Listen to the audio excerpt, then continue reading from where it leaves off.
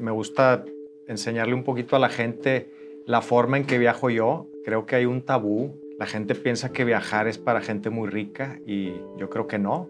Hay un dicho que a mí me gusta mucho que dice que viajar no es barato, pero vivir tampoco lo es. Y es un poquito mi filosofía. Yo trato de hacer viajes en los que voy y me instalo en un lugar y me gusta vivir la vida como un local. Viví en Tailandia, luego viví en Sudáfrica, viví en Australia, en Nueva Zelanda.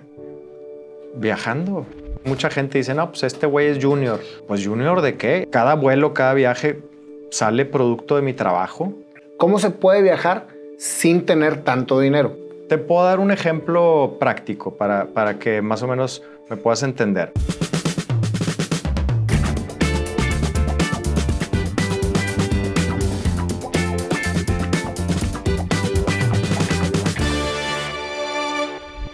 Hernán, qué gustazo tenerte aquí, güey. Igualmente estar aquí contigo, mi Nayo, finalmente. Gracias por la invitación y pues a darle. Me volví un fan de tu contenido, güey, porque la verdad es que eres muy original. Y eso es precisamente lo que me llamó mucho la atención y dije, tiene que estar en el programa. Pues muchas gracias. Te platico así brevemente. A mí lo que me gusta más en esta vida pues es viajar. Y recientemente lo he estado documentando un poquito más con propósito. Y bueno, pues me gusta enseñarle un poquito a la gente la forma en que viajo yo. Creo que hay un tabú donde la gente piensa que viajar es para gente muy rica y yo creo que no. Hay un dicho que a mí me gusta mucho que dice que viajar no es barato, pero vivir tampoco lo es. Y es un poquito mi filosofía. Yo trato de hacer viajes en los que voy y me instalo en un lugar y me gusta vivir la vida como un local. Entonces es parte de lo que yo le instruyo un poquito a la gente y bueno, documento todas estas experiencias en mis redes, los restaurantes a los que voy, los paseos que hago, el ejercicio, o sea, todo mi vida, digamos, el día a día de un viaje, pero viviéndolo como si yo fuera un local. Fíjate que yo más o menos investigué de tu vida y tú fuiste de hecho pionero, güey, en todas las redes sociales y es más, estabas hasta adelantado mercadológicamente para tus épocas en aquel entonces. Por ahí encontramos una fotografía en el norte donde sales sentado es más, tú tenías una marca de zapatillas, es más, fuiste la primera marca de zapatillas elegantes en México, güey. Así es, eso fue hace 12 años. 12 años, y las anunciabas bien peculiarmente, güey. Un anuncio en donde tú sales y como que una muchacha sirviéndote ahí el tema y tú... Claro. Que era como una caja de cereal de Lucky Charms. Sí, sí. Y la muchacha estaba atrás así como un vestido medio francés y sirviéndola con champaña. En ese entonces estaba muy de moda una cuenta en Instagram que se llamaba Rich Kids of Instagram. Se hizo muy viral porque estos chavos eran como, bueno, en inglés se dice lavish, pero ellos hacían como cosas muy over the top, donde salían arriba de sus Lamborghinis con 1000 bolsas de Gucci's y Pradas y you name it, todas ese tipo de marcas.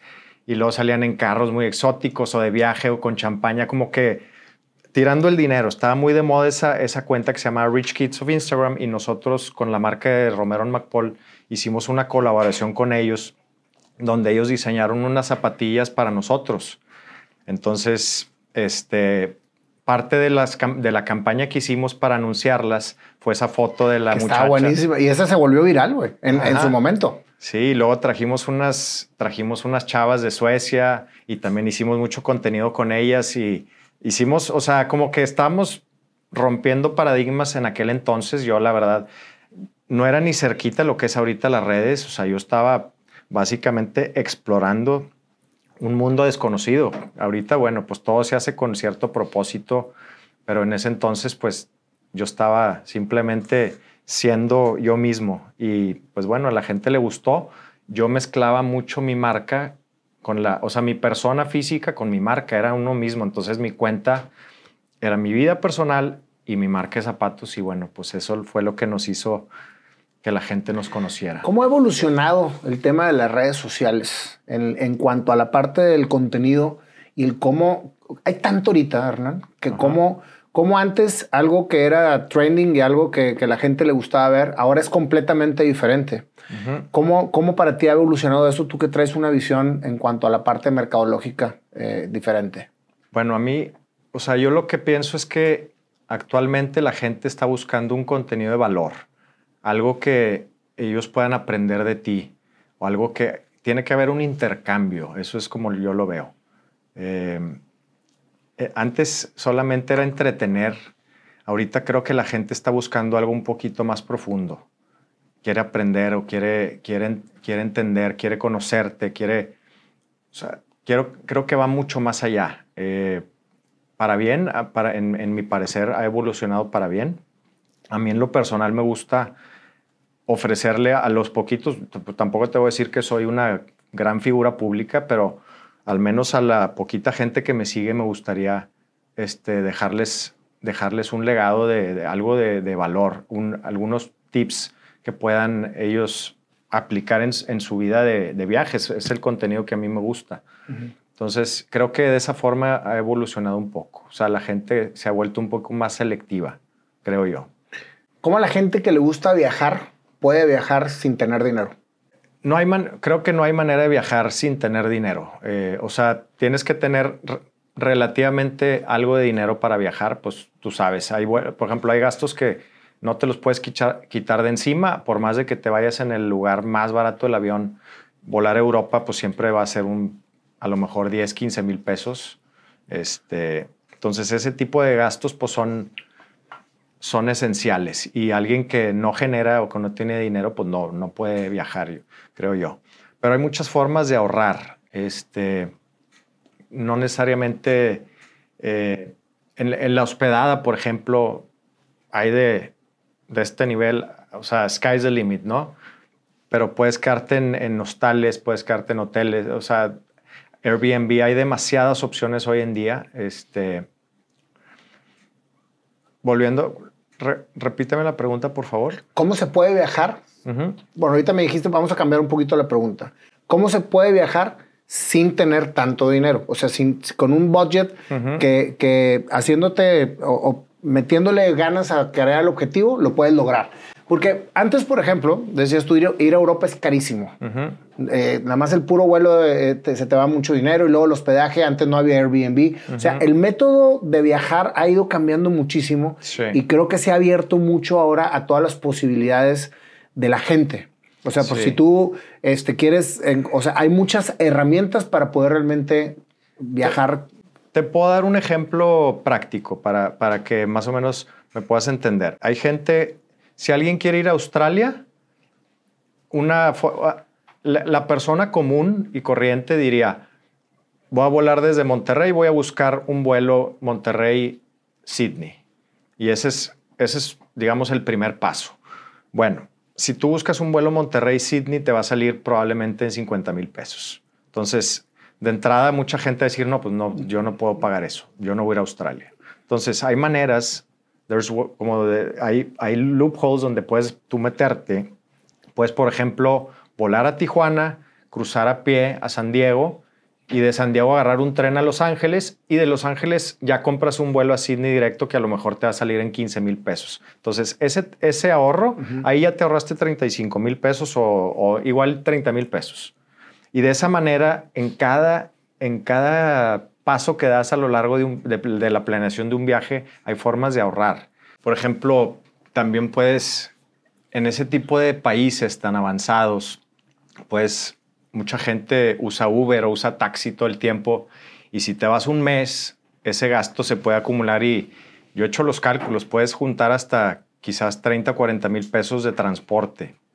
En un mes, estando en Sydney, yendo a cenar, yendo a la ópera, yendo aquí y allá y allá, son 30, 40 mil pesos de transporte. Si tú usas, por ejemplo, el metro, quizás se te vayan 5. Entonces, ya te di el ejemplo del avión, ya te di el ejemplo del transporte. En las cenas hay muchas maneras igual, de la misma forma que puedes ahorrar. O sea, no quiero no quiero como que piensen que yo no se trata solamente de ahorrar. Creo que te puedo dar otras otro tipo de información un poquito más importante. Más importante, así es. Pero sí, definitivamente, si tú sumas cada una de las partidas que componen un viaje, hay maneras de hacerlo mucho más económico. ¿Por qué se te hizo un vicio el viaje y me dices que cada vez es más y más? Mira, realmente, Nayo, no vengo yo de niño no fuimos una familia tan viajera. O sea, normalmente de chiquitos nos llevaban a la isla un mes, la última de julio. Bueno, todo el mes de julio y a veces nos quedamos la primera de agosto también. Creo que fuimos a Cancún, a Las Vegas, Houston y San Antonio. Creo que era lo que hacíamos nosotros. Entonces, no vengo yo de una familia o no fue un gusto, digamos, heredado. Mi papá no fue una persona muy viajera, era muy aquí local. Pero yo me acuerdo que desde niño, cuando llegábamos de las vacaciones, llegamos después de no ver a nuestros amigos 2-3 meses y llegábamos y, oye, ¿a dónde te fuiste tú? No, pues yo me fui a la isla. ¿Y tú? Y me acuerdo que algunos que llegaban con lugares más exóticos me llamaba demasiado la atención. Decía yo, hijo, cómo me hubiera gustado ir ahí. Por ejemplo, no sé, Nueva York. Yo veía Nueva York así como, wow, o Hawái o ese tipo de lugares. Desde niño me causaba muchísima fascinación. Creo que los primeros lugares que soñé yo en conocer fueron Hawái y Australia. Y de hecho son de los destinos míos favoritos en la actualidad. Pero no sé, es algo que desde niño traigo ahí muy dentro. Por ejemplo, cuando jugaba golf en los torneos de chavito, me gustaba tener amigos. Cuando venían a los torneos nacionales o a los mundiales que iba, conocía amigos de Japón y luego les pedía su dirección y nos mandábamos correspondencia y cartas y un amigo de Austin y un amigo acá. No sé por qué. O sea, realmente es algo que lo traigo natural, que me gusta. ¿Es tu pasión? Es mi pasión, así es. ¿Cómo le haces para seguir viajando? O sea, por ejemplo, una persona que, imagínate alguien que nos está escuchando y dice, oye, yo tengo como pasión viajar. Yo me quiero ir a viajar y experimentar, trabajar en otros lados y experimentar, conocer y trabajar y conocer. ¿Qué le dirías a esa gente que no ha dado el paso porque le da miedo después ir a trabajar o ir a ver de qué manera puede costearse el seguir viajando? Porque hay mucha gente que le gusta viajar y que se la pasa chambeando para viajar. Sí. Y que cuando viaja chambea. Sí, pues mira, yo creo que primero que nada tienes que encontrar una pasión. Bueno, yo te puedo dar el vivo ejemplo mío, es trabajar en algo que te apasione y tienes que ver la manera de que eso lo puedas hacer desde la distancia. Si tú tienes te voy a poner un ejemplo, pero si tú eres doctor y dependes de estar físicamente en un punto, porque si no generas, pues es un poco complicado. Hay casos en los que pues, resulta un poco más difícil. Salvo que quisieras estarte moviendo como doctor a diferentes lados, pero bueno, creo que de esa manera no haces una carrera. Pero si haces, por ejemplo, en mi caso, te puedo dar mi ejemplo. Yo tengo una marca de ropa y zapatos desde hace 12 años y creo que me he dado a la tarea de encontrar a la gente clave y adecuada para que en mi ausencia el negocio pueda seguir caminando y yo pueda estar disfrutando. Claramente te puedo decir que no es lo mismo. Si yo estuviera aquí el 100% del tiempo, otra cosa sería. O sea, sería mucho más grande. Sería muchísimo más exitoso, pero yo estoy dispuesto a sacrificar ese éxito por mi felicidad. Entonces, pues soy muy feliz. Me encanta me encanta mi vida, me encanta viajar. Me la vivo de viaje. Yo creo que te puedo decir que el 60 o 70% del tiempo estoy viajando y pues bueno, sacrifico un poquito el éxito económico, aunque ahorita hablamos de otro tema, pero creo que puede venir algo interesante a raíz de los viajes también para mí. Fíjate, acabas de decir algo bien interesante en donde sí quiero profundizar. Okay. Muchas veces nos matamos trabajando y no gozamos lo que generamos con el trabajo. Y entonces quieres ganar más y más y más y más y más y se te va la vida. Entonces tienes mucha lana pero no conociste nada o no hiciste lo que realmente te apasionaba. A lo mejor es como que desde afuera es hasta criticable decir, es que este güey se la pasa viajando, güey. No jala. Espérame, lo acabas de decir bien, pero bien puntual. Mi éxito es tener un negocio que me dé para viajar y sacrifico la ganancia extra por poder realmente solventar mi gozo.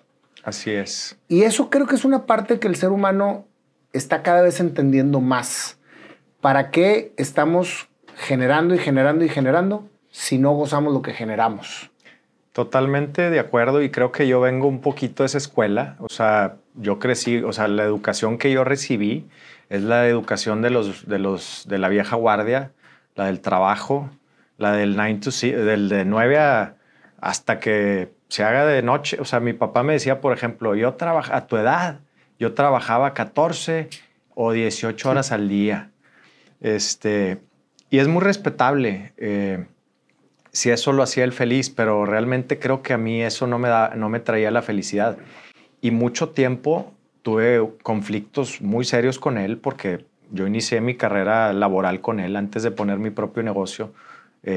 Trabajé con él cerca de 10 años, que fueron años, a lo mejor, a veces lo puedo ver desde dos puntos de vista, como tiempo perdido, porque no estaba, digamos, creando mi propia empresa, pero realmente también lo puedo ver como que él me enseñó a trabajar. Pero bueno, a donde quiero llegar, mi Nayo, es que la educación que yo recibí fue la de la vieja guardia, la del trabajo arduo, la del sacrificio, y bueno, pues lo entiendo, es muy respetable, pero yo no vibro con eso. O sea, a mí me encanta mi libertad, el poder estar de viaje, el conocer otras culturas, otros idiomas, otras comidas, otras ideologías. Y simplemente es lo que me he dedicado a hacer. ¿No chocaste con tu papá? Muchísimo, muchísimo. De hecho, en los últimos años creo que nos hemos reencontrado, pero sí tuve varios quiebres, todos relacionados con el trabajo y la disciplina. Porque yo era como un rebelde. O sea, yo me gradué y me dijo, yo hasta aquí llegué. De aquí en adelante tú estás solo. Entonces, póngase a trabajar, mijo, y a traer su lana, porque yo ya acabé contigo. Entonces, pues bueno, yo me traté de meter en ese cajón por el camino que él me quería llevar, pero realmente estaba luchando contra mi ser natural. O sea, no estaba yo pleno, ni completo, ni feliz. Es que ¿a cuánta gente le pasa eso, Hernán? Entonces, imagínate que ya llegaste otra vez crudo el sábado y la hora de comida es de 2 a 3 y tú te fuiste de 2 a 4. Y luego otra vez ya te vas de viaje porque es puente, y total era siempre pleitos y pleitos. Y él decía, oye, algo que me costó tanto tiempo construir, porque él tiene un negocio que tiene ya cerca de 40 años, y su idea era dejármelo a mí. O sea, es su legado, es su bebé. Entonces, el hecho de que yo no haya seguido ese camino fue para él, yo creo que muy doloroso.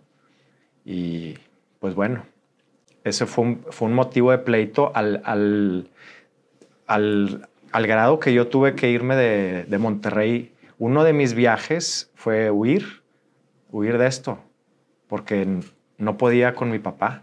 Entonces me fui un año. Viví en Tailandia, luego viví en Sudáfrica, viví en Australia, en Nueva Zelanda. ¿Qué, viajando. Realmente, ahorita entramos en ese tema también, si quieres, pero en ese entonces yo estaba viviendo una vida muy divertida, pero un poco vacía. Te soy honesto. O sea, viéndolo en retrospectiva con las cosas que ahorita me traen felicidad, que es pues mi familia, mi esposa, otras cosas mucho más plenas. En ese entonces yo vivía una vida... Una vida loca. Una vida loca de mujeres, de alcohol, desveladas, sexo, lo que tú quieras. Muchas, o sea, que bueno, lo hice en el momento adecuado, en la edad adecuada. Pero llegué a un punto donde toqué fondo. Son escapes temporales. Ajá, llegué, o sea, pegué lo más profundo. ¿Qué es tocar fondo? Bueno, en mi caso, a mí me pasó en el Everest. Estaba viendo un video un día de la nada, así, no sé por qué. Desde niño yo tenía una fascinación con el Monte Everest. Creo que fue en el planetario Alfa donde vi una película del Everest y me causó tal grado de asombro que se quedó muy grabado en mí y ahí estaba dormido ese sentimiento de asombro hacia el Everest. Y un buen día estaba viendo la tele y veo un documental del Everest y como que ese sentimiento tomó poder. Ese mismo día buqueé un viaje a ir a conocer el campo base del Everest. Entonces yo decía, no, pues yo hago ejercicio, estoy completamente preparado, estoy listo. Y a las 5 o 6 días ya estaba yo rumbo al Everest. Y en este lapso de tiempo era cuando yo andaba, te digo, muy mal. O sea, yo andaba pues tomando muy seguido, haciendo 1000 cosas, que no quiero entrar en mucho detalle, pero creo que para mí esa experiencia del Everest, cada día íbamos ascendiendo más y más. Entonces, todo el mundo me metió miedo de que, oye, pero tú no estás preparado para ese trayecto porque vas a estar en cierta altura. Sí, son meses de preparación. Ajá, entonces, pues yo realmente me fui con miedo. Mi papá creo que se despidió de mí. O sea, él pensaba que yo me iba a morir. Pero no te frenó. No me frenó, pero sí lo sentí así como en que contra totalmente ajá, de lo que ibas a hacer. Entonces yo fui a ese viaje con mucho miedo y llegué a un punto que para mí fue el punto más bajo de mi vida, donde me entró un ataque de pánico creo que estábamos no me acuerdo si eran 5,000 o 4,900 metros de altura, que no son muchas. Ya yo subí el pico de Orizaba y es más alto, pero bueno, eso fue después. En ese entonces, el bajón que me dio a mí fue en un pueblo que se llama Tengbuche, en Nepal. O sea, en el camino al Everest estábamos como a la mitad. Y estaba yo dormido a las, no sé, 2 de la mañana con frío. O sea, es un frío, no te puedes mover. O sea, no te quieres mover porque si te mueves, peligro y te toca un pedacito de la colcha que está congelado. Entonces me entró un ataque de pánico, no sé por qué. O sea, todos estos miedos que la gente, míos propios y los que la gente me fue como metiendo, explotaron al grado que llegué a un ataque de pánico y para mí fue el punto más bajo. Me levanté con ansiedad horrible. Al día siguiente, a las 6 de la mañana, tomé un helicóptero que me rescató desde allá donde estaba, me llevó a Katmandú. Y los meses posteriores a esta experiencia fueron horribles para mí porque fueron de ansiedad, de todo esto venía, yo lo vi, digo, ya viéndolo en retrospectiva, digo, era la vida vacía que yo llevaba. O sea, el alcohol, las mujeres, todo sin o sea, una vida sin propósito. Sí era muy divertida porque viajaba a Australia y te puedo decir que conozco casi todo el mundo, pero era una vida vacía. Y creo que para mí fue un despertar. Yo lo veo como si Dios me habló en ese momento y me dijo, estás mal, o sea, vas por un camino equivocado. En este entonces yo empezaba a andar con Carmen, mi esposa, y yo no tenía la sabiduría para saber apreciar lo que tenía enfrente. Entonces, hasta me dan ganas de llorar. Pero para mí fue un despertar. Fue un despertar. A partir de ahí, mi vida cambió 180 grados y me dediqué a mi esposa, a mi familia, al trabajo, al ejercicio, a la alimentación, a otras cosas. Vida sana. Ajá, correcto. Pero fíjate qué importante, Hernán, que el cambiar no quiere decir dejar tu pasión. Porque sigues viajando, sigues con tu misma mentalidad, sin embargo, le estás dando un giro positivo. Fíjate nada más, como la misma actividad puede llevarse de una manera vacía y una manera de escape, a de una manera de crecimiento, una manera de fortalecimiento. en donde yo veo tus viajes y son viajes de mucha espiritualidad. O sea, cómo narras, cómo vives, cómo haces y se ve una persona sana. Yo no te conocí en el momento en que me estás comentando, pero cómo Dios es tan grande que te va poniendo las cosas de tal manera que cuando más caes es cuando más tienes oportunidad de dónde trabajar. Nos enseñan a buscar siempre la felicidad, pero nunca nos enseñan a abrazar la tristeza, güey. El vacío. Y creo que es tan importante una como otra.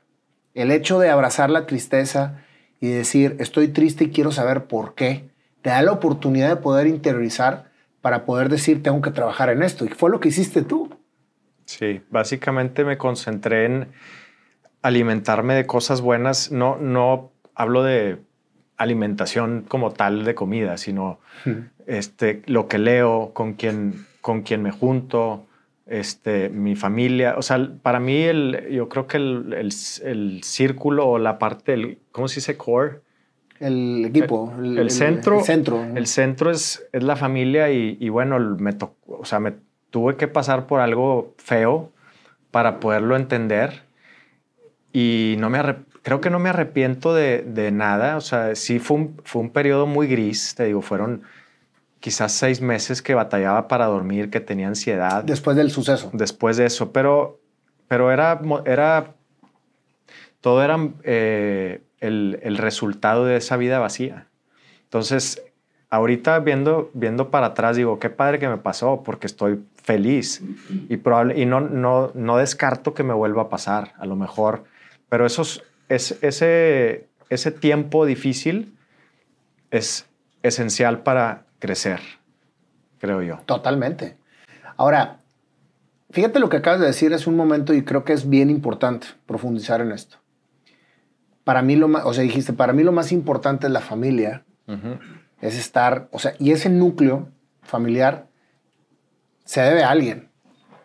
Y a alguien que siempre estuvo al lado tuyo y que te fue fortaleciendo esa creencia, que en las épocas de más situaciones de ansiedad o de más situaciones de caída, siempre aparece esa imagen que es la que te hace fortalecer y salir adelante. ¿Cuál es esa imagen para ti?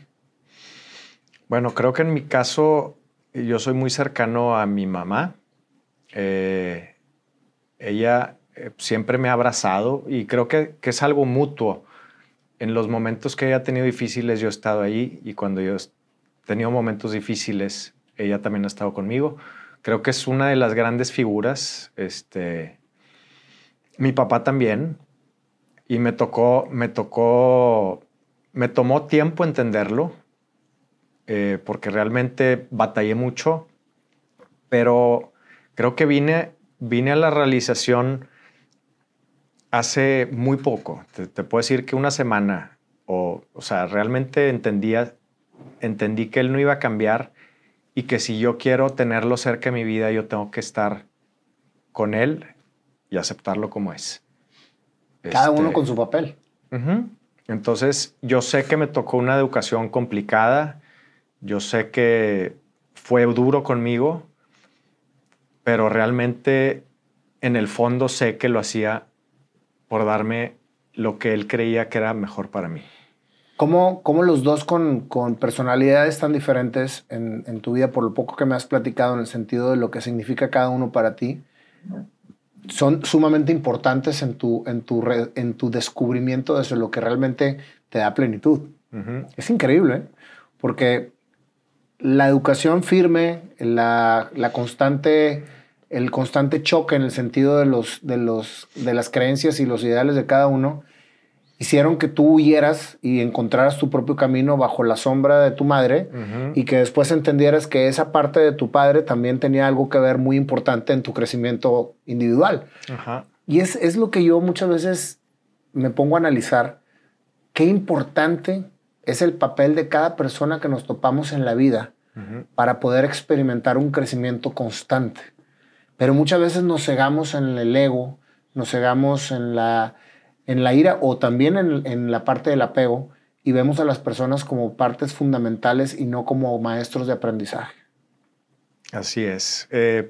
Pues qué razón tienes, mi Nayo. Realmente sí, para mí estas dos figuras fueron muy importantes. Ahora tengo una tercera, que es mi esposa. Claro.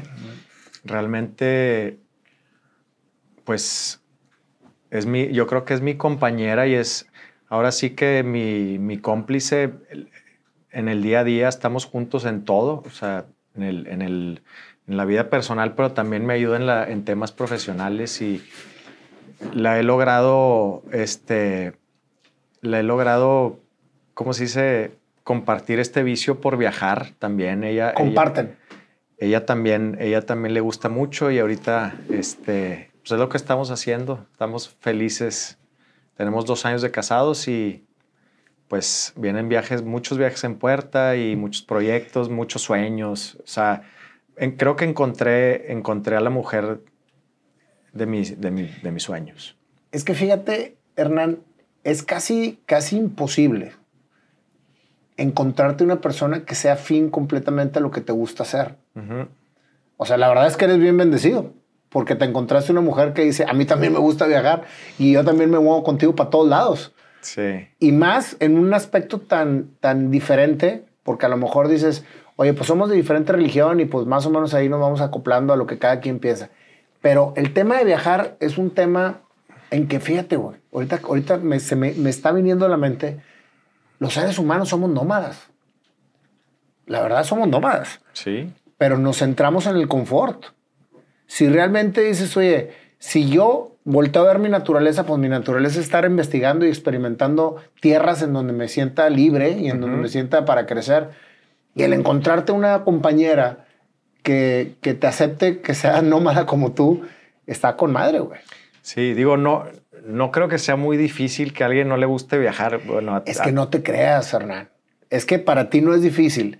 A todos nos gusta viajar, pero no todos nos atrevemos, güey. Sí, de repente me dice, oye, güey, ¿cómo que nos vamos a ir 2 meses? Por ejemplo, ahorita estamos planeando un viaje de 2 meses en el mes de diciembre y enero. Me dice, ¿no podrá ser de 3 semanas? Le digo, pues no, porque yo creo que sea 2 meses porque quiero vivir realmente el destino y quiero vivir realmente el otro destino y me quiero mover de aquí para acá, etcétera. Entonces, sí, a veces me frena un poco, pero bueno, casi siempre la acabo convenciendo. Te frena una semana, güey. En vez de 2 meses, 1 mes, 3 semanas.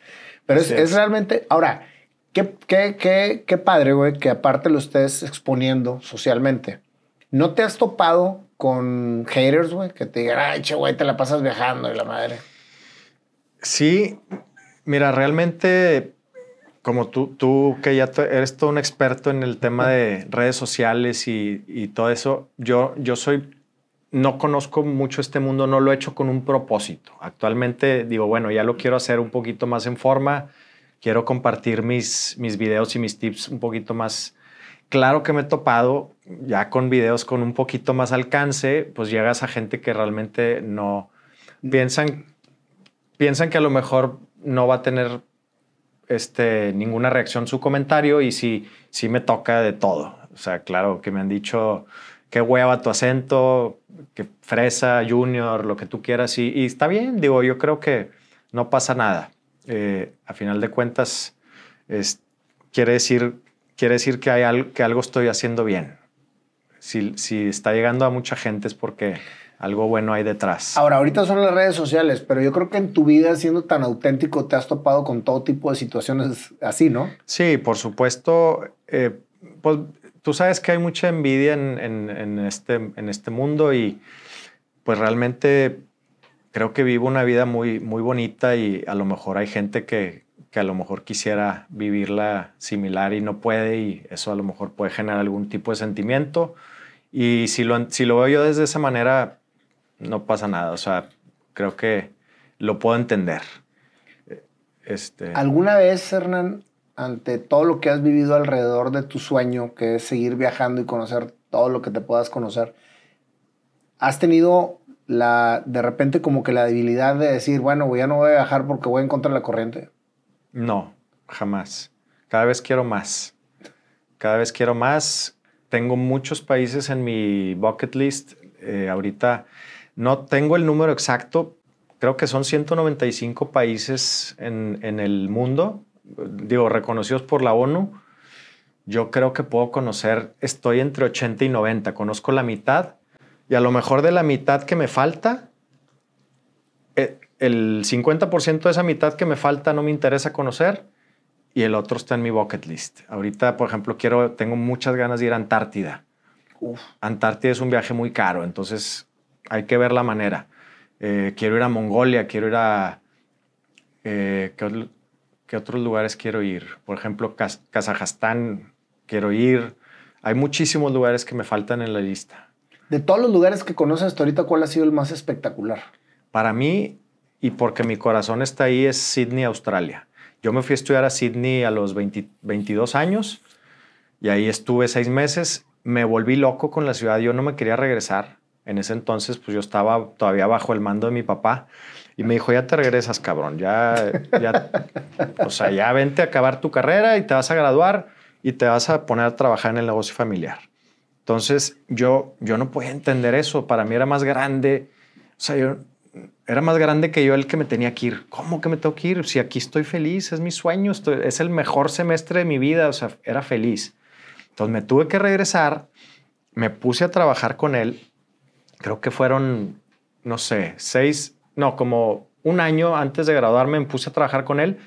Con lo que me sobró de la idea de estudiar más lo que trabajé, junté, no me acuerdo si eran $5 o $6,000. Y lo primero que hice fue regresarme a Australia. Me regresé a Sydney, me regresé a Melbourne y luego hice un viaje por el sudeste asiático creo que fueron 3 meses. Y desde ahí creo que no hubo vuelta atrás. Después de eso tuve una novia. Entonces, esta novia creo que se quería casar. Y yo decía, pues sí me voy a casar. Pero realmente no me quería casar. Total, en el mismo momento donde yo corto con esta novia, corto relación con mi papá. Y ahora sí fue libertad total. ¿Corto relación qué significa? Laboral. Y también significaba cortar relación personal porque con mi papá era... O un combo. Ajá, o todo o nada. O todo o nada, exacto. Entonces, corto relación con mi papá, corto con mi novia y al mismo tiempo venía despegando mi negocio de zapatos. Que era cuando salías con toda la merca. Así es. Entonces, yo ya tenía un poquito de lana y ahora sí libertad total y me arranqué viajando y nunca regresé. O sea, ya no hubo vuelta atrás. Cada vez ha sido más tiempo, más lejos, más... ¿Puedes trabajar de donde andas? Sí. Por la naturaleza, al menos de mi negocio, sí. Yo tengo 2 negocios. Uno no tiene nada que ver con el otro. Pero sí, yo puedo estar desde la distancia trabajando y no hay ningún problema. Es que qué fregón, porque yo les digo a la gente que me escribe, porque me escribe mucha gente diciendo, oye, la vez pasada me escribió una señora, me dijo, pues por estar oyendo tus entrevistas, mi esposo dejó de trabajar y ahora se la pasa pintando. O sea, el güey se puso a pintar. Y me dice, debes de ser más específico y decirles que vivan su pasión con responsabilidad. Ajá. Y yo, tienes razón. Le digo, la verdad es que a lo mejor, pues hay muchos casos de éxito haciendo lo que les apasiona, pero no ven que hay una responsabilidad atrás para que hacer lo que te apasiona no te quite de tus responsabilidades como padre de familia o lo que te toque hacer. Entonces, el hecho, como tú estás balanceado, yo sí soy un fiel creyente, es más, a mí me cambió la vida por completo en el 2020, Hernán. Y yo decidí que iba a volver otra vez a... O sea, primero, que no podía tener menos ingresos de lo que requería para vivir como me gusta vivir. Ajá. Y eso fue mi primera característica. Que perdí todo. Pero lo primero que tenía que tener claro era cuánto requería para seguir viviendo lo que me había costado 30 años llegar a vivir como esto. Bueno, pues es tanta cantidad. ¿Qué puedo hacer alrededor de esta cantidad para poder seguir, cumplir con mis obligaciones? Porque pues la quiebra te da obligaciones, pero poder despegar haciendo lo que realmente me apasiona sin pasarme de ahí. Y fue la primera vez en donde conecté con decir, voy a trabajar para vivir como quiero vivir y no para dejar algo que no sé ni siquiera si voy a lograr o no y que te la pasas jalando todo el tiempo por algo que ni siquiera sabes si va a ser o no bueno. ¿Por qué? Porque a lo mejor muchas veces al dejarle a los hijos, lo que haces es que los hijos se echan a perder y todo lo que te costó 30 años hacer se lo van a fregar en 5 años. Estoy de acuerdo contigo y de muchas veces, o sea, realmente sí me escriben muchos chavos, a lo mejor, pues yo ya tengo 38 años, No quiero decir que yo ya estoy, que soy el más maduro, pero sí me toca de repente que me escriben chavos de que, oye, pues yo también quiero viajar como le haces tú, yo quiero vivir como le haces, o sea, como tú lo haces. Pues jala. Y yo les digo, es que realmente sí tiene que haber un sacrificio de por medio. Si vas a poner un negocio, yo siempre les digo, no hagas nada por dinero, si no no te tiene que primero apasionar y tienes que ser bueno en eso. Una vez que lo haces, los primeros años te tienes que amarrar un huevo y ahorrar y ahorrar y ahorrar y ahorrar para que el negocio crezca. Una vez que el negocio crezca y tengas piezas clave en cada puesto, ya te puedes ir. Uh-huh. No es lo ideal. Si tu meta en la vida es ser un millonario y tener dinero para aventar, esta no es la forma. Esta es la forma para mí de ser feliz. Pero bueno. No, pero es bien válido. O sea, imagínate, es más, ahora las nuevas generaciones, y yo lo veo con toda la gente que me escribe, ellos jalan para un objetivo en particular. No necesariamente viajar, o ir a ver una banda que quieren ver, o tener un carro, o etcétera. Pero ya no es el trabajo como nosotros crecimos. Uh-huh. Nuestra generación era acumula para dejar. Uh-huh. Y ahora es gana para vivir. Para realmente vivir. Uh-huh. Porque vivir, bueno, para al menos es muy ambiguo el término, pero vivir, ¿qué es vivir? Vivir es pues, ser feliz y hacer lo que te gusta. Creo que eso es realmente vivir, ¿no? Entonces, para mí eso es el éxito. Creo que exactamente. Entonces creo que las nuevas generaciones lo están entendiendo. A lo mejor a veces no lo aplican bien, pero sí lo están visualizando.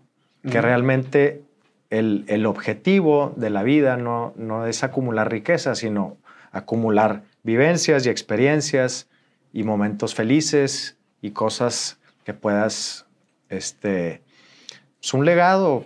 Es ¿no? Que esa es la verdadera riqueza, güey. Lo acabas de decir, a lo mejor más claro no pude haber sido. La riqueza es acumular experiencia, acumular vivencia, acumular algo que puedas dejar que no sea dinero, güey. Y eso es mucho más importante que jalar como loco para dejar dinero y que se lo metan en 5 años, güey. Exacto. Definitivamente a ti te dejaron una herencia mucho más grande que el dinero, güey. Lo cabrón que era tu papá contigo y lo benevolente que era tu mamá contigo. Las dos uniones hicieron lo que eres ahorita. Así es. Y eso es lo que muchas veces no percibimos. Y qué bueno que ya te reconciliaste con tu papá, güey. Sí, realmente llevamos una muy buena relación. Estoy contento. ¿Y tus hermanos? Tengo 2 hermanas. Una de ellas vive en Chihuahua con 2 hijos. Tengo unos sobrinos preciosos. Y tengo otra hermana, Brenda, con la que llevo una relación muy cercana. Realmente tengo una familia muy bonita. Me encanta mi familia. Es una familia disfuncional, totalmente. Así digo, abiertamente te lo digo. Y yo me casé con con mi esposa que tiene una familia totalmente funcional. Entonces yo tengo los 2 vivos ejemplos y ahora el objetivo mío es sacar lo más bonito de la mía, sacar lo más bonito que me ha tocado vivir porque ya tengo 5 años o 6 conviviendo con esa familia y hacer la mía propia y darle mi propia receta, digamos. En el momento que vengan los hijos, ¿vas a seguir con tu misma filosofía de viajar y te los vas a llevar desde chavitos a viajar? Me encantaría tener la libertad económica de poder seguirlo haciendo y si es algo que yo pudiera transmitirle a mis hijos, sí me gustaría. Uh-huh. De hecho, hemos platicado así sueños guajiros de comprar una propiedad en otro lugar donde podamos estar mitad del tiempo allá y mitad del tiempo acá. Hemos platicado de Nueva York, hemos platicado de Sydney, de Hawái. No tengo la intención de establecerme en un lugar. No quisiera estar atado de ninguna manera. Sí nos han dicho, oye, ¿y ustedes cuándo van a empezar a construir? No quiero, realmente. Y mi esposa creo que tampoco quiere. Uh-huh.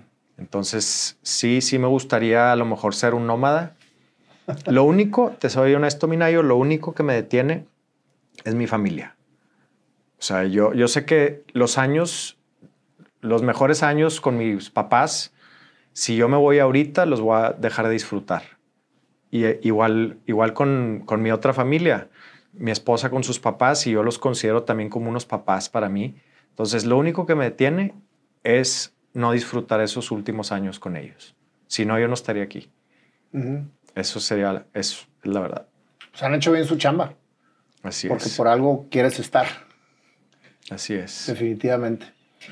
¿Qué le aconsejarías a los chavos que nos están viendo ahorita que quieren cumplir su sueño y que se topan constantemente con situaciones que no permiten que los cumplan?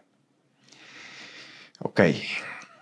Yo creo que la lección más valiosa para mí en mi vida, porque a mí me trataron de meter a huevo algo y no funcionó.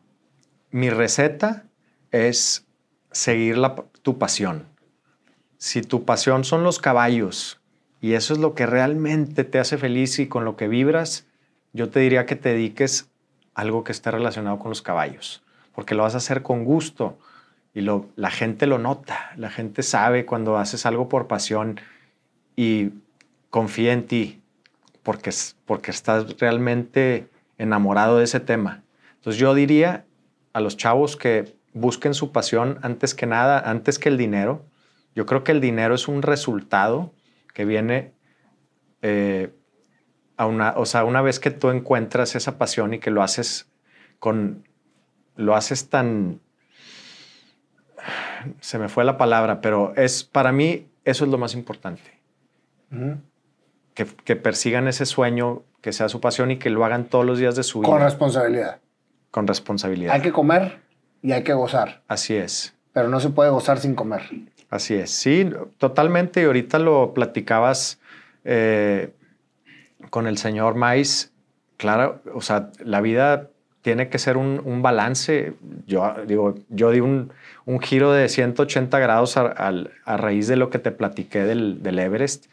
Y obviamente tienes que tener una vida balanceada en deporte, familia, buena alimentación, dormir importantísimo, trabajo y luego viene el placer. Pero creo que no están peleados. El placer no está peleado con el trabajo. Puedes encontrar una manera de combinarlos con éxito y eso es lo más importante para mí.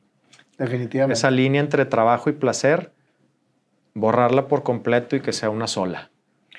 Oye, si tú recomendarías algún lugar para viajar que no sea Sydney y Australia porque está en otro continente, ¿por dónde empezamos, Hernán? Uy, te puedo platicar de todos lados, mi Nayo. Te puedo platicar, vamos a empezar si quieres con Estados Unidos. Digo, aquí porque nos queda cerquita, ¿no? Vámonos por el lado del oeste. Por ejemplo, Napa Valley. Napa Valley es un mundo aparte. Tienes restaurantes de primer mundo. Hay un lugar que se llama French Laundry, que es un restaurante súper, súper chingón. Tienes todos los viñedos. Luego si sigues un poquito para arriba, tienes Big Sur, que son playas impresionantes y unos paisajes acantilados, una carretera preciosa pegada al mar. Por ese lado tienes todo eso. Del otro lado, vámonos para arriba, Nueva York. Increíble. Yo creo que la mejor cocina, los mejores restaurantes en el mundo. Una de las grandes capitales gastronómicas junto con Tokio y París, podría decir yo. Tienes junto a Nueva York, muy cerquita, tienes Boston y Nantucket y Martha's Vineyard. Tienes los Hamptons, te puedes tomar un tren desde Nueva York a los Hamptons y es una vibra padrísima. O sea, es gente muy bonita, gente muy educada, gente muy fina, restaurantes de primer mundo, unos hoteles preciosos. O sea, así nada más un glimpse de Estados Unidos te puedo decir eso. Arriba tienes, por ejemplo, Canadá. Vancouver es un sueño de ciudad. A mí me encanta correr, entonces cada lugar a donde voy me aviento 15, igual yo. 15 kilómetros. Entonces 15 kilómetros y a perderme. Obviamente hago mi investigación de que, oye, pues me voy a ir pegado al agua. No, tú que eres corredor sabes que hueva que te estés parando cada semáforo, ¿no? O cada alto. Entonces buscas un lugar donde relativamente puedas correr seguidito. Y ya con el GPS ya marcas de dónde te fuiste para que no te pierdas, güey. Pero yo me metí unas perdidas, güey. A cada rato, güey. Esas perdidas son una chingonada porque conoces mucho. Bueno, en mi caso, yo de repente, ahora que me fui a Japón, me fui un mes, estuve corriendo y me perdía. Y sin hablar el idioma, güey. Ajá. Pero luego decía que, o sea, volteo, en retrospectiva volteas y dices, qué chingón que conocí esto porque me perdí corriendo. Entonces, de repente llegaste con la señorita Cometa y con Takechi Koi. Así es. No lo entiendes, güey, porque son bromas de nuestra edad, ¿verdad? Total, Oye, ¿y de Centro y Sudamérica? Fíjate que en esa parte sí conozco, o sea, pues, por ejemplo, conozco Brasil, Argentina, Chile, Uruguay, Ecuador. Conozco Panamá, no, Ecuador no conozco. Sí, pero me considero en esa parte, dentro de mi haber de viajes, el menos experto. Todo lo que es Medio Oriente y Centro y Sudamérica no soy tan experto. Me sé muy bien Europa, me sé muy bien Oceanía, me sé muy bien América del Norte, un poco de África. África también la entiendo bien. Pero esa parte de Centro y Sudamérica no soy muy conocedor, al igual que México. México tampoco, aunque lo he viajado mucho, no soy muy fan de viajar en México. Me gusta casi siempre viajar fuera. ¿Por qué? Por ejemplo, ahora que fui a Japón, qué bonito es ver ese contraste de culturas donde el japonés tiene un total respeto y al espacio, al silencio, la forma en que te entregan los documentos. No sé si has ido a Japón, pero si tú le entregas algo a alguien, te lo va a regresar así con las dos manos. Y ese tipo de cosas, dices, qué bonito verlas afuera y qué padre sería traerlas, porque hay cosas que nosotros hacemos que son muy bonitas y muy folclóricas, pero a veces creo que hay mejores maneras de hacerlo. Entonces, si tú no viajas lejos, no vas a poder contrastarlo. Sí, totalmente. No sé si... No, completamente. Pues muchas gracias, Hernán. Gracias por esta historia. Qué fregona historia, güey.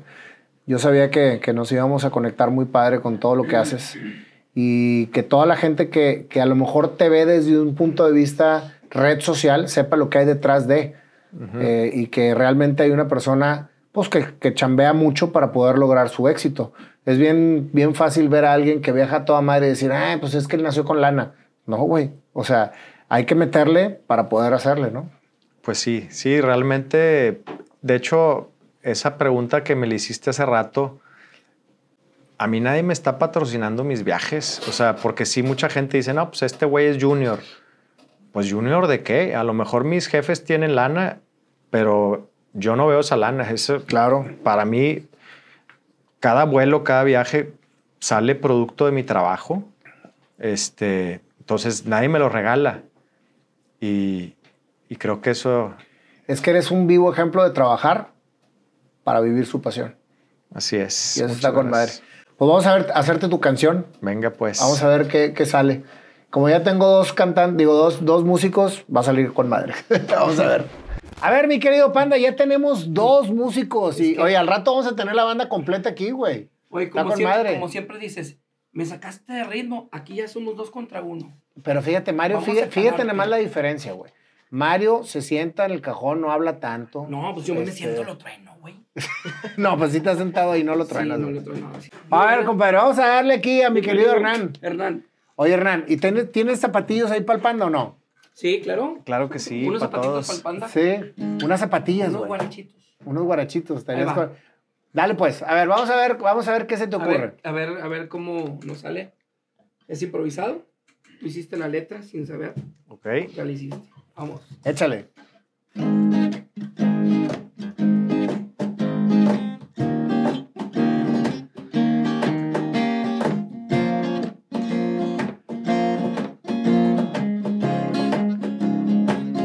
Y empieza la historia de Hernán, Desde chico diferente, siempre sin igual. Quería viajar, no lo sacaban de la isla. Y cuando le preguntaba a sus cuates, decía yo quiero estar allá. Su pasión es viajar. Y aunque suene raro, auténtico es. Precursor de las redes sociales, cuando nadie entendía, adelantado estaba. Su marca sacó de zapatillas,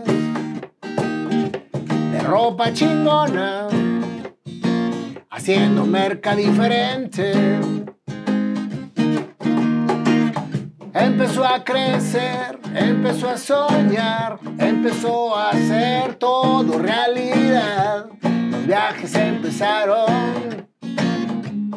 y también las broncas con su papá por no estar de acuerdo con su mentalidad. Pero Hernán le apolingó y con él trabajó.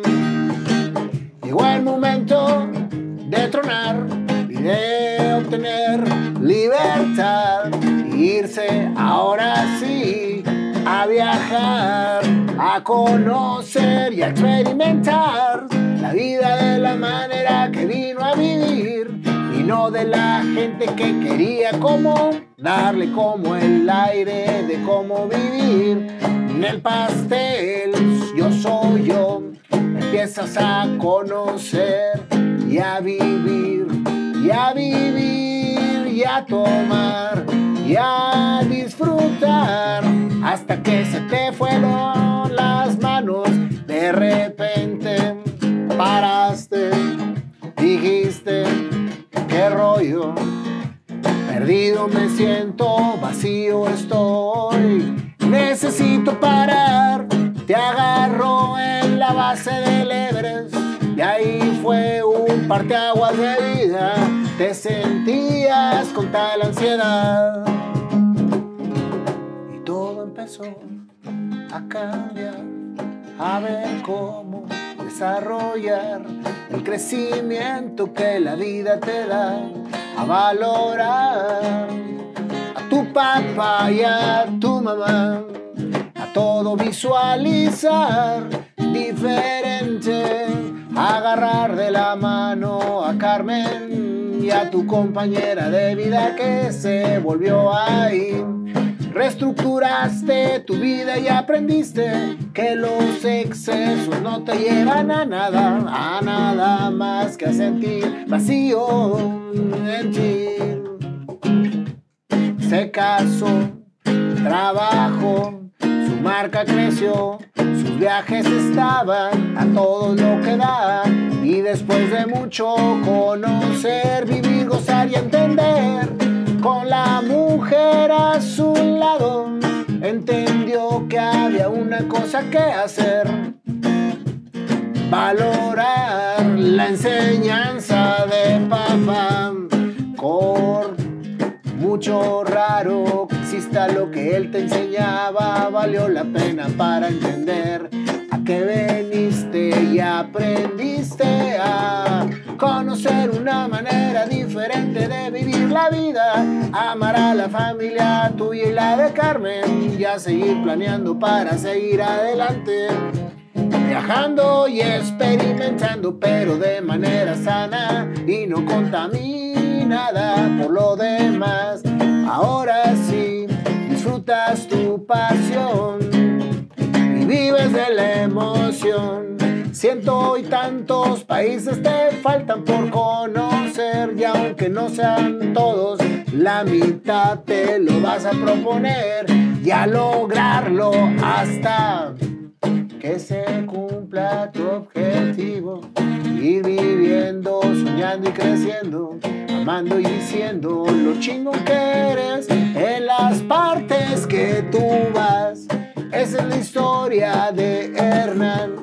acaba la rola porque ya le dolieron las manillas a Mario de tocar, al panda de sonreír. Hernán seguirá viajando y enseñándonos que la vida se vive con pasión.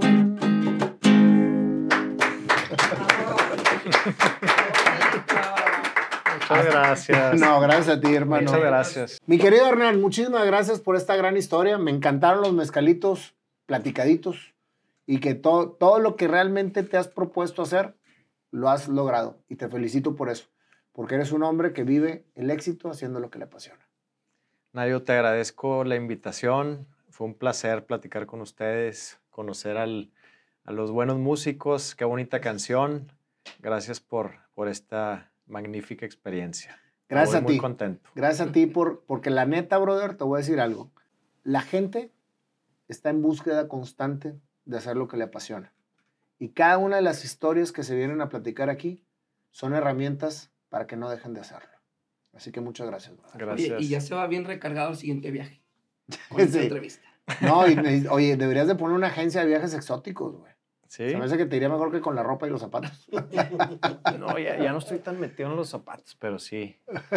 Bueno, muchas gracias, Hernán. Gracias. Gracias. Gracias.